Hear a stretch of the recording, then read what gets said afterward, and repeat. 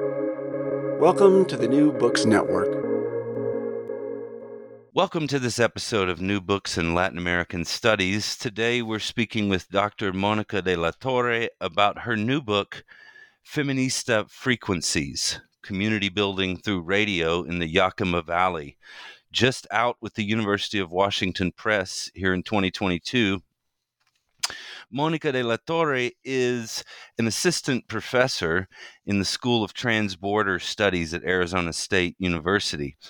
She's a former community radio producer and member of the Los Angeles-based radio collective Soul Rebel Radio. And her interdisciplinary research and teaching practices bridge Chicana feminist theory, Latinx feminist media studies, radio and sound studies, and women's and gender studies. As a critical scholar and practitioner of digital media and radio, De la Torre analyzes both media content and production practices to push the analytic edge of scholarship foregrounding modalities of difference such as gender, race, class, and citizenship. Dr. de la Torre, thank you for taking the time to talk to us. Thank you so much. I'm excited to be here. I wonder if we could begin by you telling us a little about the origins of this book, Feminista Frequencies, Community Building Through Radio in the Yakima Valley.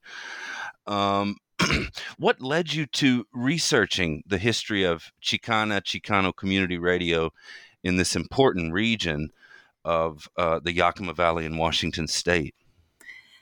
Well, it was, one of those journeys that it started in grad school where I went up to the University of Washington to start a PhD in feminist studies. And I was really interested in cultural production. I had at the time had spent some years volunteering with a group called Soul Rebel Radio, which was a youth-oriented radio collective that produced a monthly radio program for KPFK in Los Angeles. And KPFK is a radio station for the Pacifica Network, which is, sort of known as a leftist radical roots radio station that was listener supported. And so it was my first encounter with both community-based collective media making that we were a group of young people that really didn't have much experience in radio, but were given this opportunity and taught each other how to make radio, how to do interviews, how to produce, how to record, all of that. And so when I went up to graduate school, I actually hadn't really considered radio as my main focus, but my advisor, she noticed that I had that background and mentioned this radio station, Radio Cadena, KDNA, in the Yakima Valley, which is in central eastern part of Washington. I was in Seattle at the time, but I was shocked that I had never heard of this radio station and had never heard of the history of Chicanas and Chicanos in radio.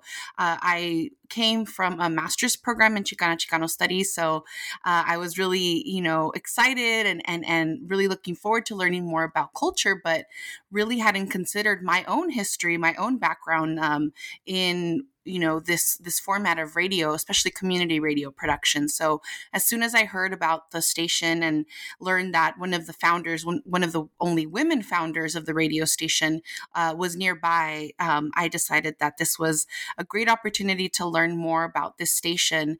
And it just really led me to this really rich history of not just KDNA being a Chicana station, but many others across the country. Thanks for that, Monica. And getting more into the content of the book a little bit here, what are some of the,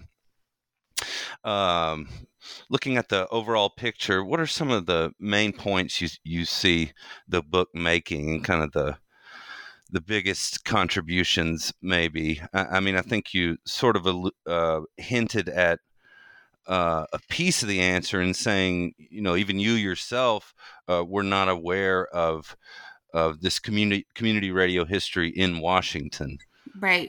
I think that one of the biggest contributions, and I think the biggest goal of the book is to really untangle how the migration of Mexican American, Chicana, Chicano farm workers to the area of the Pacific Northwest. So Washington being one of those places, but we had Mexican and Mexican American communities migrating, really picked up after, World War II, where you have the end of a migrant guest worker program called the Bracero program that ended. And so there was a need for farm workers, farm labor. And so a lot of the agribusinesses recruited heavily from states like Texas and Arizona, California, looking for what was very convenient, often families to migrate and to do the farm labor for, the period of time needed. And then expecting families to return to, either Mexico or south. And so a lot of families started moving up in the 50s and 60s to the Yakima Valley, working hops and cherries, and canning was a big employer also at the time. And then you have, the civil rights movement, you have student activism, women's activism, the Chicano movement in the region that was heavily focused on farm worker rights. And, you have things like the UFW, the farm worker movement, also springing up in Washington. And then you have public media, public radio really being an important component of the civil rights changes of the 60s and 70s, demanding that the airwaves be accessible to a large group of people, that radio waves are meant to educate and build community and entertain. And so community radio, with the passing of the Public Broadcasting Act in 1967, really gave a lot of organizers, in my book, I really focus on Chicano organizers and the women that helped to create the station. Because again, you see how these group of organizers that were already working for civil rights, for farm worker rights, saw that radio was the perfect opportunity to reach farm workers. They attempted to do newspapers, but they just found that, farm workers were either illiterate or, didn't have time to read after long days on in the field. Television was a challenge because of its, high cost and production cost. But radio, it's already a cultural practice that Mexican Americans and Mexicans in particular, are already accustomed to listening to the radio and bringing, portable transistor radios to the fields with them. It's a technology that's portable that they're able to tune in while they're working. And so it was sort of the convergence of all of these movements that I really saw just blossom during the 70s and 80s in the Yakima Valley, where you have this group of people taking advantage of the opening of the airwaves, applying for a radio license, and then receiving, that license, and then having to figure out, how do we get a station off the ground? So the book really tracks how the founders of the station and the community were able to create the infrastructure with a goal of including, not just men in the production, but also women and children through various types of programs and programming. Like they had a women's program, they had a children's program, cooking segments, they had a online or an on-air sort of like Craigslist where they would advertise different things for sale. And so it really became a hub for this particular community. It was a place for vital information they couldn't receive elsewhere. And it was also, you note this in your book, as part of, and please correct me if I mischaracterize anything that you're saying in the book, but part of the Chicana radio praxis that you lay out in terms of the programming at KDNA was creating this environment of support, care, sustenance, I think you say, that certainly wouldn't have been found at commercial stations and other, capitalist driven media formats, right?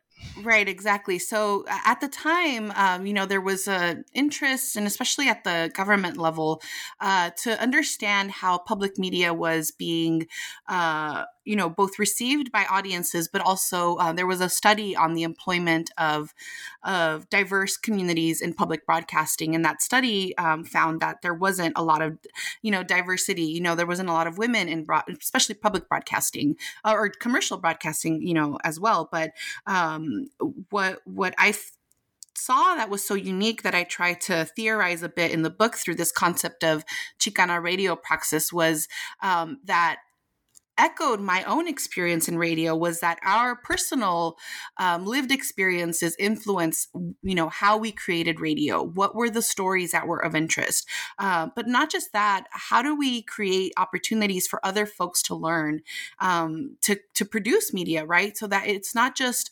Mexican American women or Latinas as the focus of the content, but as the content makers themselves. So I really saw that at KDNA in particular, they were very aware of that. They wanted to create an environment where they, taught each other to edit and produce, that they weren't replicating, sexist, patriarchal, songs weren't aired on the radio. They were very diligent about going through, the records that came in to edit out any songs that they deemed, degrading to women or to other, members of the community. And so those practices, I attribute to, both the work that they were doing already in the community, but the active inclusion of, women in the organizing structure of the radio station as producers, as they were the station manager was a woman, the music director was a woman. So I feel that a lot of these, the inclusion of women really made it so that the radio station reflected that. And you talk about them at KDNA then establishing right off the bat anti-sexism policies for the station. And who were the original founders of KDNA? You do a great job of profiling many of the particular individuals, but some of their stories are remarkable. I mean, were they farm workers themselves? And who were the kind of founders, if there were a few? Yeah, so there were a couple of people that that started the station that had this idea. At first, there was a group organizing, as I said, with along farm worker rights, Chicano rights, and it was two producers from Michigan, Julio Cesar Guerrero and Daniel Roble. They were doing youth workshops with farm worker youth to produce radio out in Michigan. And they decided, to bring the project out to Washington, and linked up with some of the activists there, who included Ricardo Garcia, who was, he was the executive director for an organization called Northwest Rural Opportunities that worked, as a resource for the community, and Rosa Ramon, who was, as I mentioned, the only woman co-founder and the person that I first interviewed back in 2012 about the station. So she was the station manager, and all of them worked together to file the application to the FCC. They collaborated with a judge called, his name was Ernest Nash. He was a retired FCC judge who was able to walk them through the application and help them. And so about a group of five people were the ones that, did a lot of the legwork to, do the paperwork. They ended up creating a nonprofit organization. And so all of that work happened between 1975 and 1979, which is when the station finally went on air. It was an effort that first they thought would start they would have in Seattle. So they started broadcasting off of a subcarrier signal from another community radio station called KRAB, KRAB FM, which was Seattle's first community radio station that was modeled off after, the Pacifica Network, after the this idea of listener-sponsored radio, right? And so they first started in Seattle. They needed special receivers that, required a special signal. So that ended up being, not very cost effective and didn't reach the audience they wanted, which was the Spanish-speaking farm worker community. And so they decided to move the project to Granger, which is in Eastern Washington, and were able to really get the station off the ground there, by creating everything from the radio tower to the transmitter, shack and signal. And so all of that was, a community-led effort.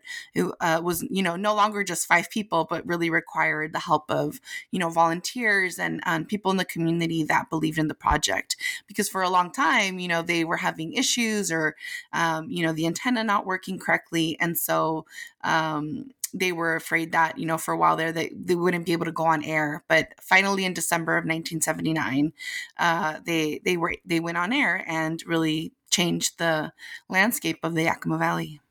You mentioned Granger. For those of us not so familiar with the region, that's one of a few kind of towns of significant size in the valley. Correct.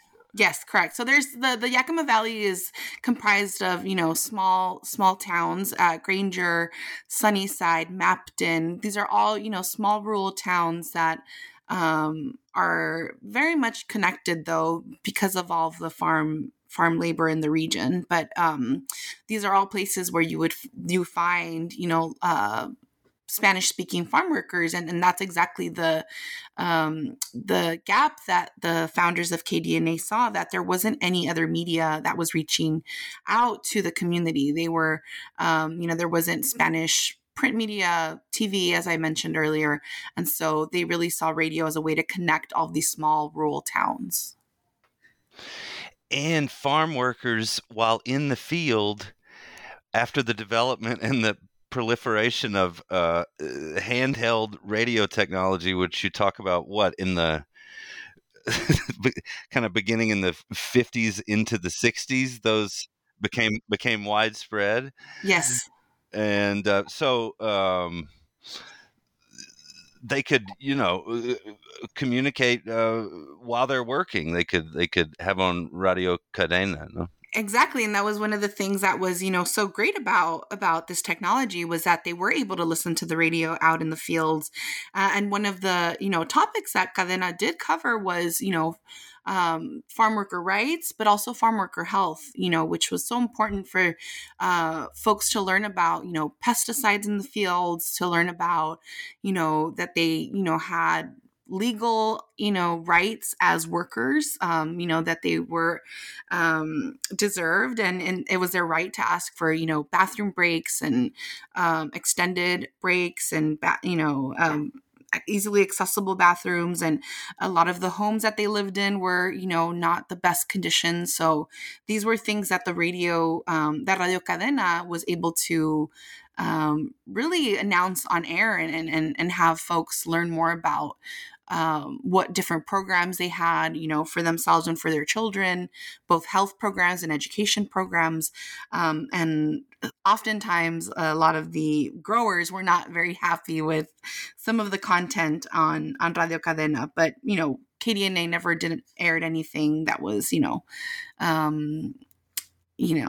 not supposed to air, right? Right. So they were basically just speaking of people's rights and some folks. Educational programming, essentially. Right, exactly. So, but they really did. Well, how did the growers become aware of what was being said, though? I guess some of them had some Spanish language capacities too, right? I'm sure they did, and I'm sure workers begin asking questions, or, begin asking for better conditions or better pay.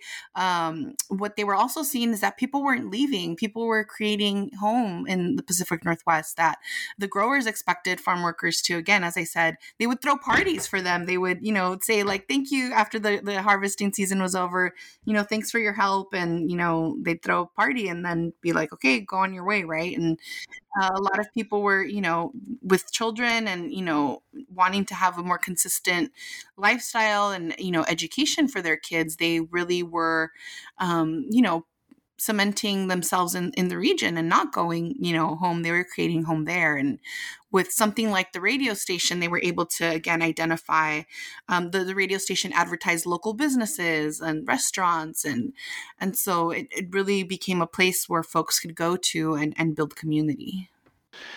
And then KDNA intervened in a particularly helpful way on the morning of May 18th, 1980. As you start the introduction to the book with this remarkable story about the eruption of Mount St. Helens, and they're advising people in the fields and elsewhere. Could you say something about that? Right. Yeah. So this happened about 5-6 months after the station first went on air. So KDNA goes on air on the 91.9 FM signal on December 19th, 1979, and a few months later, Mount St. Helens erupts, which is about a couple miles east of or west of the Yakima Valley. So there was no other way for farm workers to know what is that smoke, what is the debris falling, from the sky, without KDNA that was able to go on air immediately after it erupted and let people know that, the volcano has erupted. So go inside your homes and listen to KDNA for further news. But had that station not been on air at that time, it leads you to wonder what would have happened, to the farm workers that were out in the fields working at the time. It was, about 8 in the morning, 8:53, I think, or something like that. So they were definitely out working. So that the fact that KDNA could go on air, be, an emergency response, hub for the farm workers, it was really key. And in that case, a real lifeline, I think, as you characterize it at some point in the book, but Spanish language community radio for Spanish speakers, especially in a rural area, as opposed to some cities that may have more kind of outreach services. But Monica, one thing that strikes me in this book, as an oral historian or somebody that just does a lot of interviews in the process of research, is all the really rich oral narratives that you have included here that really are key to the research and reconstructing this history.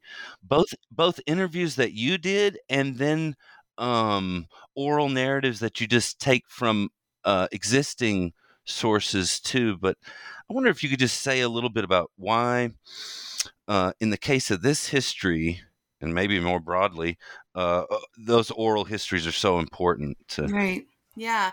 So, I mean, it's probably one of the very few ways that we could do this work, right, is talking to the people that were involved in both its inception, but that's something that I wasn't able to do in the book, but it would have been great, to talk to, audience members at the time.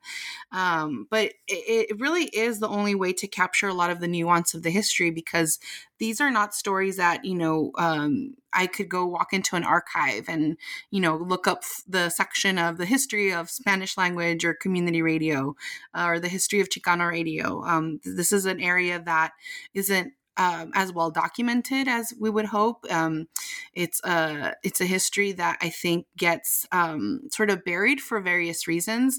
I think one of them being that oftentimes we don't think of, with media, we don't think of Latinas and Latinos as producers as much as sort of we think of oftentimes the representation of Latino communities that is, sadly still very negative and perpetuates stereotypes. When we think of media, we don't really, picture women and Mexican American women in particular as producers of media content, especially, historically. And so there isn't any, a lot of radio programming archive. There aren't, as I said, a lot of resources for, historians or for folks that are interested in, histories of public broadcasting that focus on Latinos. So for me, it was a way to not just, get to know and honor the people that started the station, but really a way of capturing the history now that, now that those people are still around and are still able to, share with us what they experienced and what they, did, the work that they did to make this happen. Because if we don't have those, oral histories, those interviews, then there's there's less chance that we'll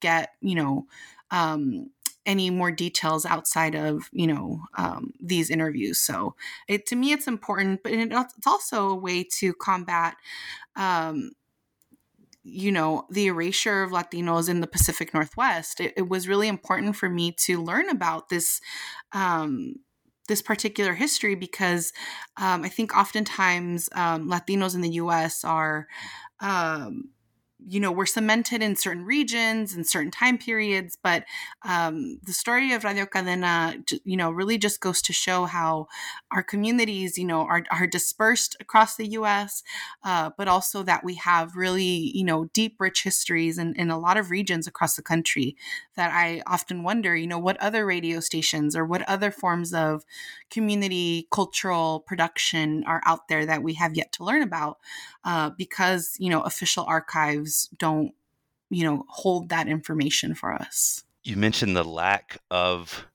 archival sources for such research. You and others may be changing that dynamic to some extent because along with this book that comes out of your project, there's also an archival element, right? Though I'm sort of blanking on exactly the name of the project. But could you talk about the archival work you're doing with this? So I've been working on, since I've been able to collect some materials, some radio programs and other newspaper and magazines, and I've done a lot of the video interviews. So as I've, worked on this book, I've also thought of, because of my training, being a feminist scholar and wanting to be more, open with our work, right? Oftentimes academics, we want to kind of keep things for ourselves, or we find things and we want to, because sometimes that's the way the academia operates. But I really wanted to work on this project as a way to democratize a bit, the archival process and have more of a public aspect to this work. Because at the end of the day, when I'm writing about community radio, they also were about sharing and about, creating resources and knowledge. And it wasn't about locking things up, right? It was about free resources and or low cost resources, right, for the community. So in that spirit, I feel that for me, it's important to create a digital resource, especially given the technology that we have. I'm able to scan a lot of the images that we were able to find, and pretty easily upload them up to a website. That I'm using WordPress. I'm using a free tools as much as possible in the similar spirit that the community radio producers created radio, where they use secondhand equipment or they use whatever resources they had at their disposal to create this amazing community-based radio programming. In the same way, I want to not hoard or hide away these wonderful interviews and other radio station ephemera that I was able to digitize. So right now the website is Feminista Frequencies, so just like the book, and it's still being I'm still working on it, but you can see some of the images that are both in the book, but images that didn't make the book. There's a few videos, but eventually, I want to broaden this project to, allow for other radio stations because they're out there. I know that there's other stations that developed at the same time as KDNA did, and that deserve their own preservation of that history. So I'm hoping that the project can get some more funding, hopefully get some nice grant funding so that I'm able to create a team to really make this a robust resource of community broadcasting.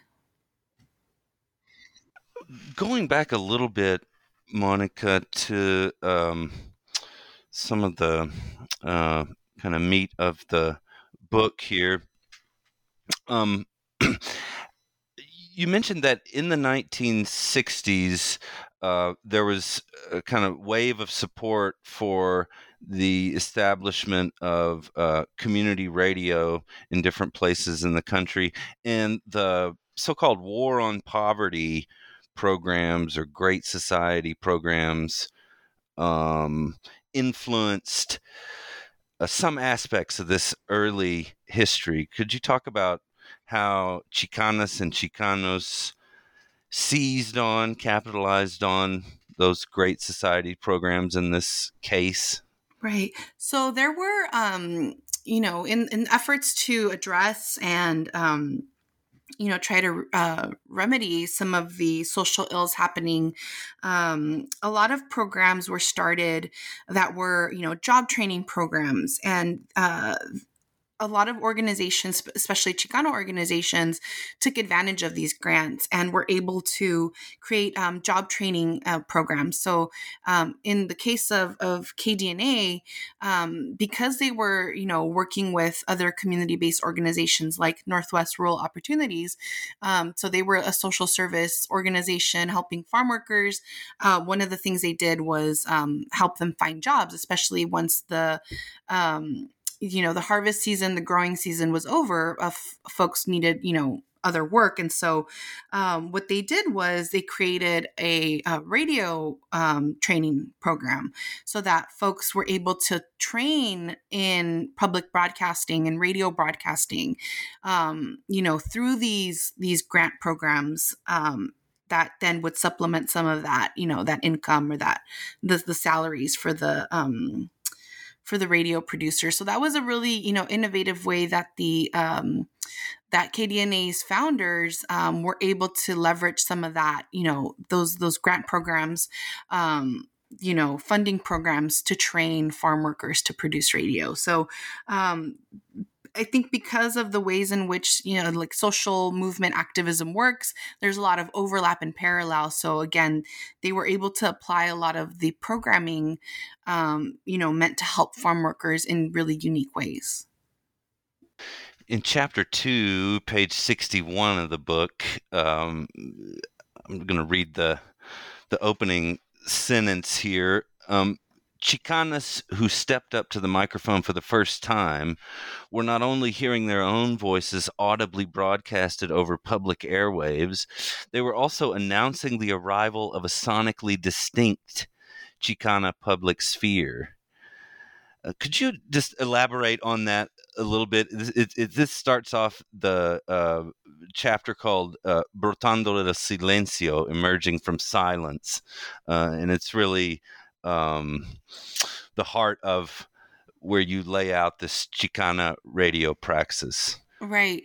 I think one of the, really for me as someone that was really interested in thinking about gender and thinking about women's activism in particular, one key piece of evidence that I was able to find, or that, we were able to uncover, Rosa, my collaborator, again, she was the one of the co-founders, she was able to find a recording that they had done for a women's conference in the 80s, where 4 of the women producers talked about their experiences on the radio.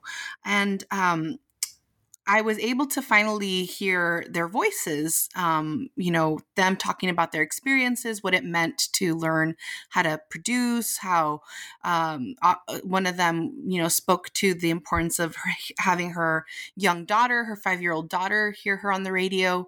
And that just really made me, think about how unique it was at the time to hear a Latina voice over the airwaves, to hear the texture, to hear their, the accent, or, to hear how they conveyed certain, information or news or music.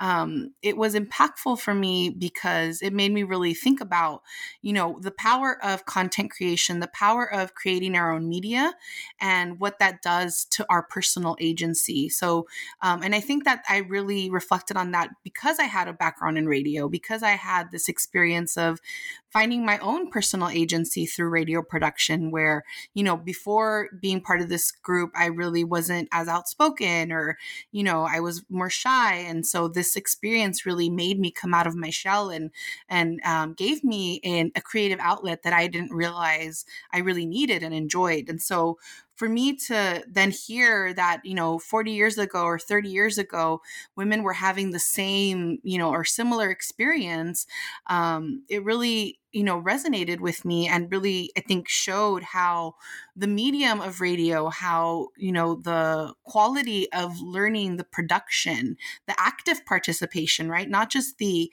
consumption, the listening to the radio, but the actual creation of it was something that just travels across time and space, that it's not contained by, the 60s or the 70s, but that this is something that we continue to see and hear.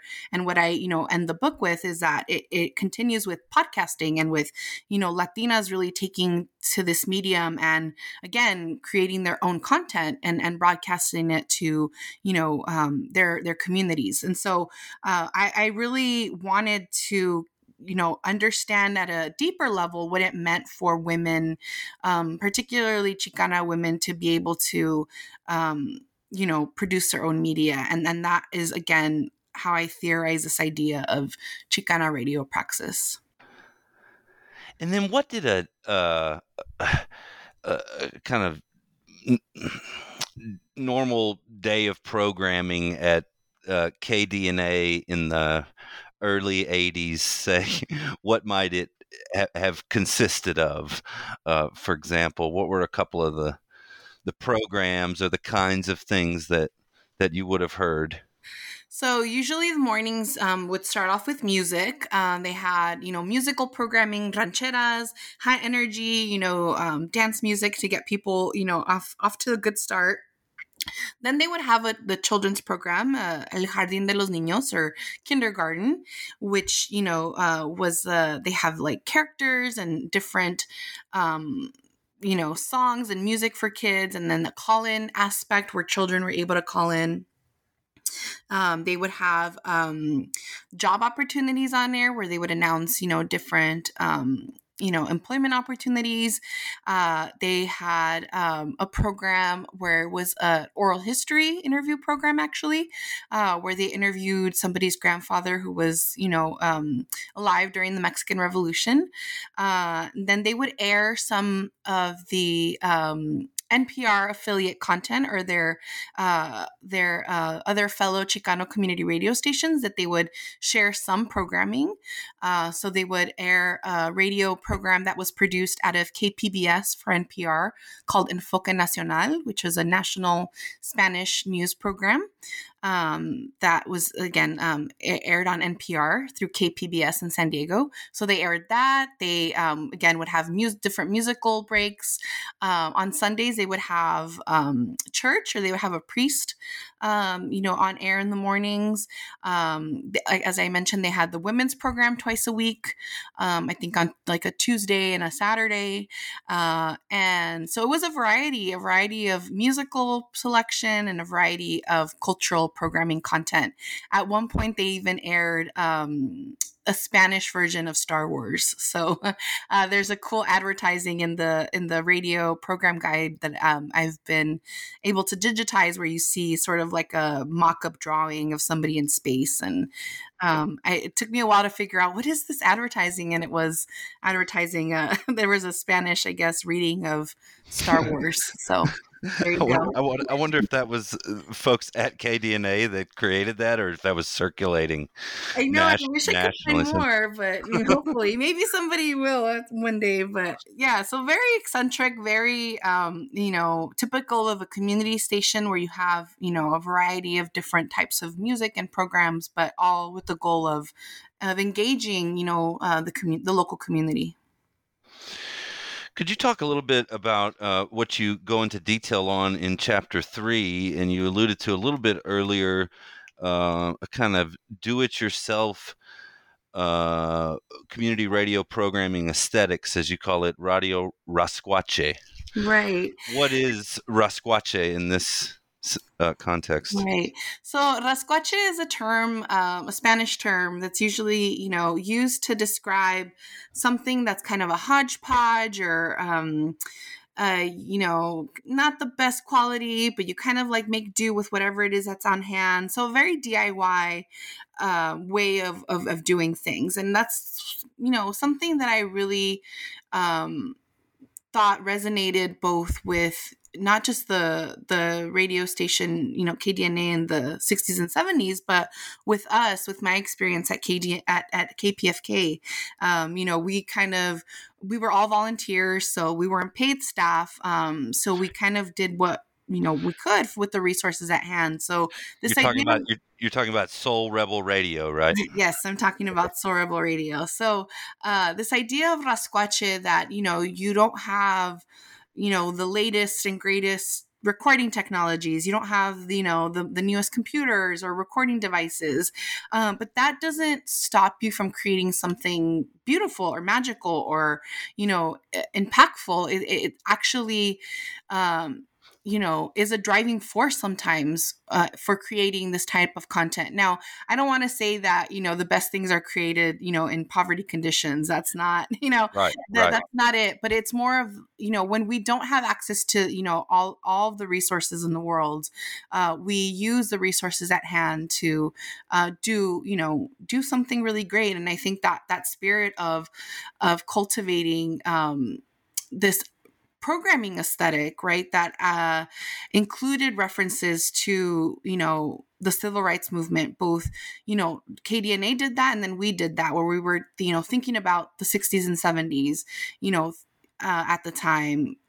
We were reflecting on those moments and calling on that spirit of, access to our rights and demanding, equal opportunity is something that was infused in how we created the radio programming. So I feel that that's a way of thinking about how do we infuse media production with our own experiences, but also with these cultural, references and these, musical references or, artistic creations, a lot of the hand-drawn, program guides that I was able to look at from the 70s. I saw a lot of the similar, qualities and aesthetic that we use in our flyers for Soul Rebel Radio. So it was a way for me to think about, well, what is it about this production process that we're calling on similar cultural references, or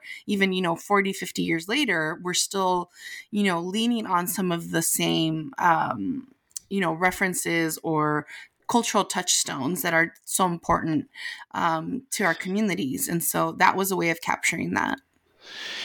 You mentioned a couple of maybe additions. I don't know if the founders and producers and broadcasters at KDNA were thinking about these in the 70s, maybe to some extent, but you mentioned like influences of Malcolm X, Che Guevara, on you all at Soul Rebel Radio a little bit later. So there are also some departures too, right? Or Right, yeah, there's definitely some departures and some, but at the time, KDNA was referencing like Cesar Chavez and Dolores Huerta and Emiliano Zapata. So there's like an image of Zapata in one of the program guides. And, I just remember in our, radio production in the 2000s, that was still a cultural touchstone for us. We were still talking about Emiliano Zapata and, the Mexican Revolution. And so these moments that we're able to, share, but then also, we were able to incorporate obviously more contemporary issues in our programming, but again, with similar, approaches to the programming. Monica, what does this history of Chicana radio praxis in community media there in the Yakima Valley, what does this add to histories of A, the Chicano movement, and then B, the second wave of women's activism? You talk about both of those things in the book, but I wonder if you could go into it a little bit here. What does this add to what we already have in terms of scholarly production and what we know about the Chicano movement and second wave women's activism? Yeah, for the Chicano movement in particular, it really adds this layer of radio activism that really hasn't been considered as deeply as it should be. I think that as visual folks, we are quick to think about the impact of visual arts and television and film.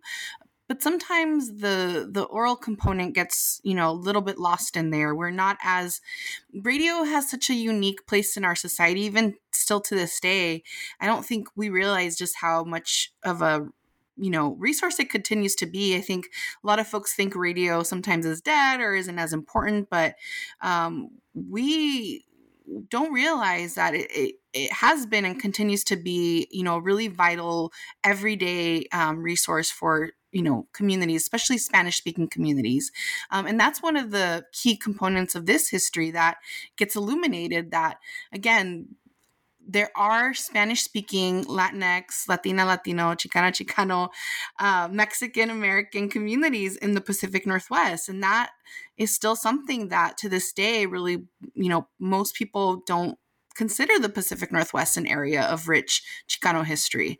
But this is one example of that it very much deserves attention and more recognition in that line of history.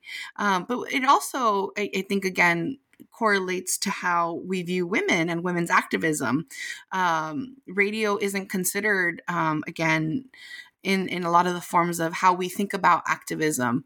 And so I think that radio offers us a unique opportunity to think about how women in particular were able to, use the airwaves to discuss things, like, violence against women, incest, share resources, talk about mothering and parenting and their children. And I think that it is a really unique resource where, we're able to open up in ways that, sometimes visual media doesn't, really allow for. And so I really wanted to show how a particular group of, of folks and especially Chicanas were able to use this resource of radio for really unique and innovative purposes that they often don't get credit for. And that, especially now that we talk a lot about representation and production,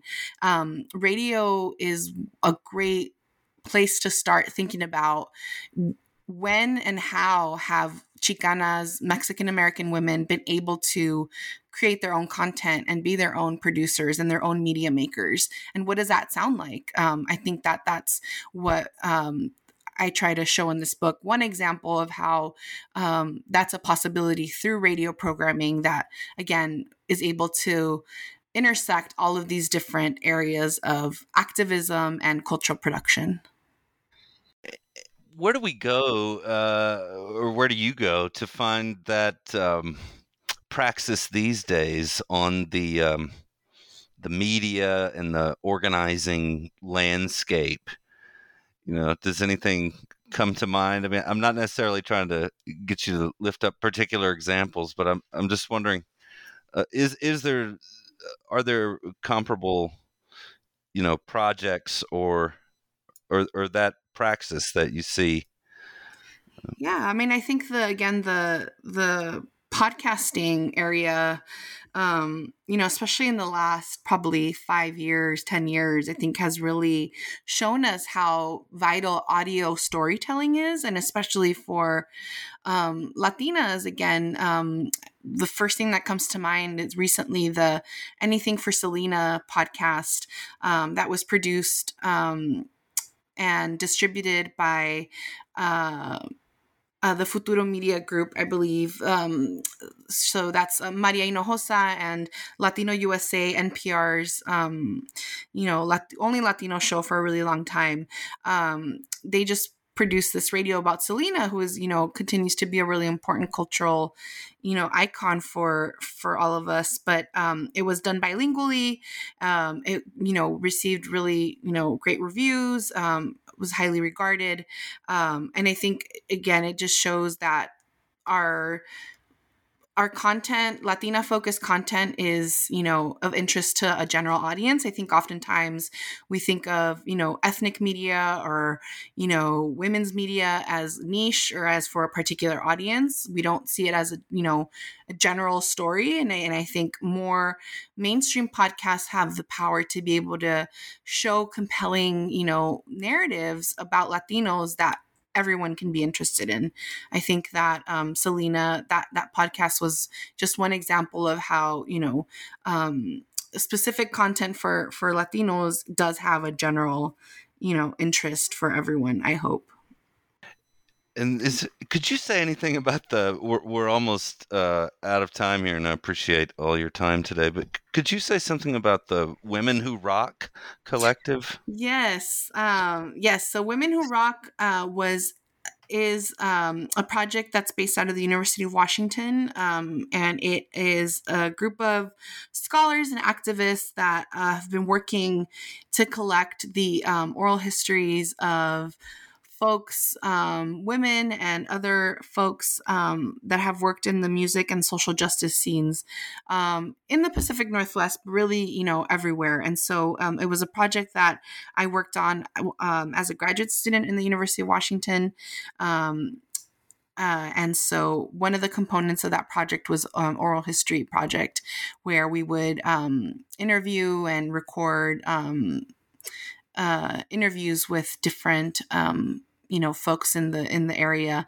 And so that was when I first met Rosa Ramon, the KDNA founder. She was one of the people that I interviewed early on for that project, and that's kind of spurred the rest of the project. But it's a really wonderful project. Also has a digital oral history archive. You can look up womenwhorockcommunity.org, where we have the interviews, a yearly conference that hasn't happened in the past few years given our circumstances, but it really was a wonderful group of grad students and scholars and activists where we were really trying to debunk the sort of white man rocker boy myth of the history of rock and hip hop, especially in the Pacific Northwest. That's very cemented in a particular imaginary about, rock and grunge, etc. But again, just showing that, a lot of these musical movements, cultural movements, radio movements, they require the involvement and participation of all people, and that is usually a diverse, group of people that get together to do something. So I'm really, happy I participated in that project, and that led me to this, wonderful story of KDNA. Absolutely. Well, Monica de la Torre, we appreciate your time today. Folks, the book is Feminista Frequencies, community building through radio in the Yakima Valley, just out with the University of Washington Press 2022. Thanks for joining us on New Books in Latin American Studies.